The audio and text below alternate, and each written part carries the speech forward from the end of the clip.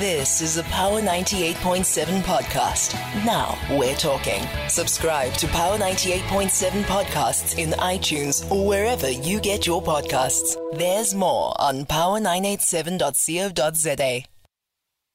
15 minutes to the top of the hour. Chef Dario de Angeli is in studio with us, resident chef at Clico Restaurant, and he is our power hustler this morning. Good morning, chef. How are you? Good, and yourself? Good, thank you. So, of course, Nico has taken some really great pictures of the food that the chef has brought into studio. So look out there on Power 98 at Power FM 987, and you'll be able to see the food that the chef has brought into studio for us this morning. So, chef, how did you get into this culinary industry? How did you get into it? A long time ago, 33 years ago, I started. Word. Yeah. It was just a little progression from at school. I worked in a lot of sort of places, and then my dad ran hotels and that, so I think it was a natural sort of progression.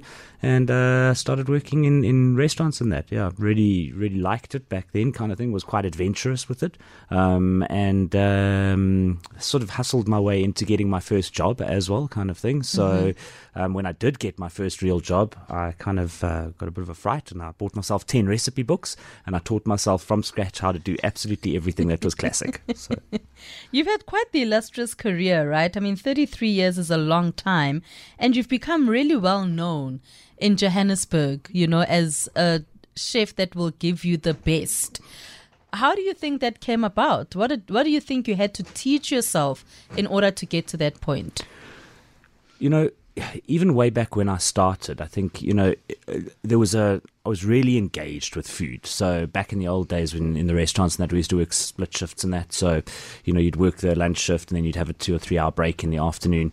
And I was always in exclusive books or something like that, reading recipe books. You know, I went to sort of places like Boardman's and that to have a look at plates and all of that kind of thing. And then I'd go back to the restaurant or the kitchen, and I'd try and replicate some of the things that I'd seen in that. You know, so I think to answer your question in short, maybe it's just I've always been completely dedicated to it, kind of thing. Maybe that's what it is. Yeah, you know? Just.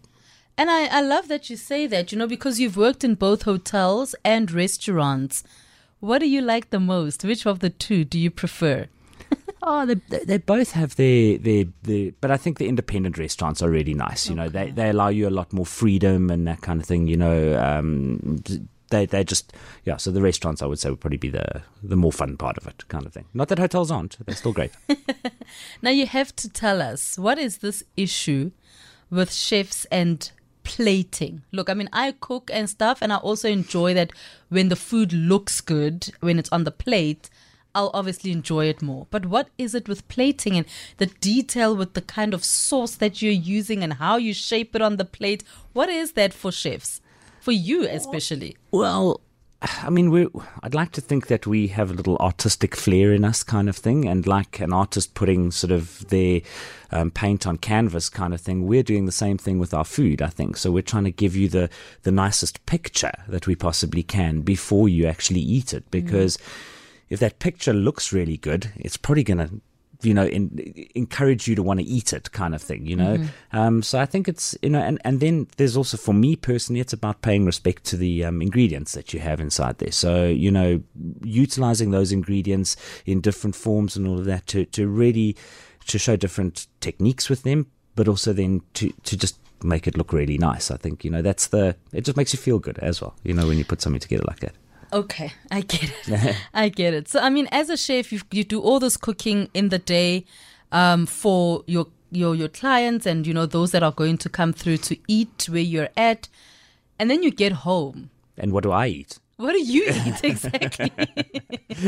Well, it depends on what time of the day it is, I suppose. But normally it will be, you know, anything from scrambled eggs on toast to like just a quick pasta with some oil and garlic and chili inside it. That's it. That's it. Yeah. So you actually get, because I know, like with me, right? After the show, usually I'll have conversations, yes, but when when I'm driving home or when I get home, I'm sitting in silence because I've been speaking so much, Absolutely. right? So for you as well, it's you don't want to be even... You've spent 8, 10, 12 hours around food kind of thing. The last thing that you really feel like doing is creating something again, you know what I mean? So I find the easiest option, whenever I get home. And the quickest. And the quickest, absolutely, yeah. Those hours that you mentioned is something that we know to be it's like that within the culinary space. Has it always been like that? And why is it that it's such long hours that you work? It's actually gotten better over the years. Really? Yeah, I mean, if I look at how things were when I first started, a 14, 15-hour shift wasn't out of the question kind of thing, especially in season and all of that. So it's gotten a lot more controlled. You're doing a lot of work in that time, I think, and you're dealing with a lot of different things. So, time you need the time to be able to casserole something or roast it or whatever, and then add your garnishes and then add your sauces and all of that. So you've got a lot of components. So you need to it's a funny industry because you need to spend a lot of time preparing the stuff for a very short time for people to consume it, kind of thing. It's a strange industry. Like, I always used to find it fascinating. Like even in restaurants and that, when we had them, you'd work for 6-8 hours preparing so that you could do a 3-hour dinner shift, kind of thing. It was like, it doesn't make sense, but yeah. It is what it is, right? That's how it works. So, what is your speciality? Would you say, chef? Personally, I really like working with fish, anything that's fish-related kind of thing, and vegetables. I absolutely love working with vegetables, probably more than any other ingredient, and particularly some of the new vegan things that are coming out and all of that. It's just shed a new sort of light and interest on what I've been doing for a long time, kind of thing. So vegetables definitely, but other than that, sort of fish, seafood, I would say would be the thing that I'd most enjoy cooking. Now, you have to give me some ideas with the vegetable situation, right? Because, I love vegetables, but I find myself making the same thing over and over. Mashed potatoes, baked potatoes, boiled potatoes. My broccoli is often just boiled. My carrots are often just boiled. What else can we do and what should we be doing with our veggies for us to actually enjoy them more? Well, as I mentioned, I think adding some of the sort of things like tofus to them and looking at the great products that are out there, like, sort of the soy-based things, edamame beans, those kind of things or whatever, adding that into your vegetables as well just gives it a really nice different dynamic. Use different sort of sauces on it as well. So don't only go for, sort of a buttery kind of sauce or something like that. Add something Asian to it or something like that. That always makes vegetables taste really nice. I mean, if you look at Asian food, it's predominantly vegetable based and then they add a little bit of protein to it, kind of thing. If you look at Thai food or Vietnamese food or anything like that, kind of thing, the vegetables and the noodles are the base, kind of thing, and then they add a little bit of the protein to it. So I think you can spruce up your vegetables like that, and I've discovered some amazing tofus, for example, that have been like smoked or grilled or something like that. You add that into it, just really changes it, makes it really nice. The way that you speak, there's still a passion for this, right? For what you do. Do you find that you allow yourself to be open-minded about the kind of dishes that you make or that your colleagues make as well? Oh, certainly, absolutely. I think cooking is about exploration as well. So you should be exploratory in your cooking. Whenever I encourage all the people in the team to be individual with their cooking and put their individual sort of stamp on it, kind of thing, because that's the best way to create a diversity of food, kind of thing, when people are thinking differently about it and not sitting in just one specific space, sort of thing. So I am still, I still see ingredients and stuff, and I walk past a pak choy or something, I think, wow, that is just great, kind of so fresh, and I do like it. Yeah, you already have the ideas of what you can do with it. Are you also one of those chefs that makes a lot of noise in the kitchen? No, as in shouting. Yes. No, I'm quiet. We just get along. We have a really good. I've always found the best way to work in a kitchen is to work with calmness and a little bit of a jovial kind of working environment, rather than a sort of it used to be called a kitchen brigade because you had to run it kind of like the military kind of thing. And I get where that comes from, but I feel like I get equally as good results being a little bit more jovial and relaxed inside the kitchen. Everybody knows what they have to do, kind of thing, and we all just get on. And if you have a nice laugh along the way while you're doing it, why not? Even better, right? So share with us what you've brought for us this morning, Chef. So I've brought a salmon.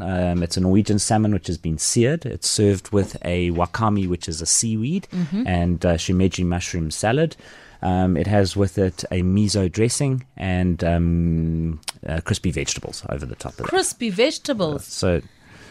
Okay, what vegetables are we speaking about? You've got leeks, and then you've got beetroot, and then you've got a butternut tweel. All right. There's avocado here. There is avo as well, yes, yeah. So I'm not a fan of avo, right? Not. I'm going to try it. I am missing out because I used to eat it. So I do miss it, I think, at some point in my life. Let me try this salmon from the chef.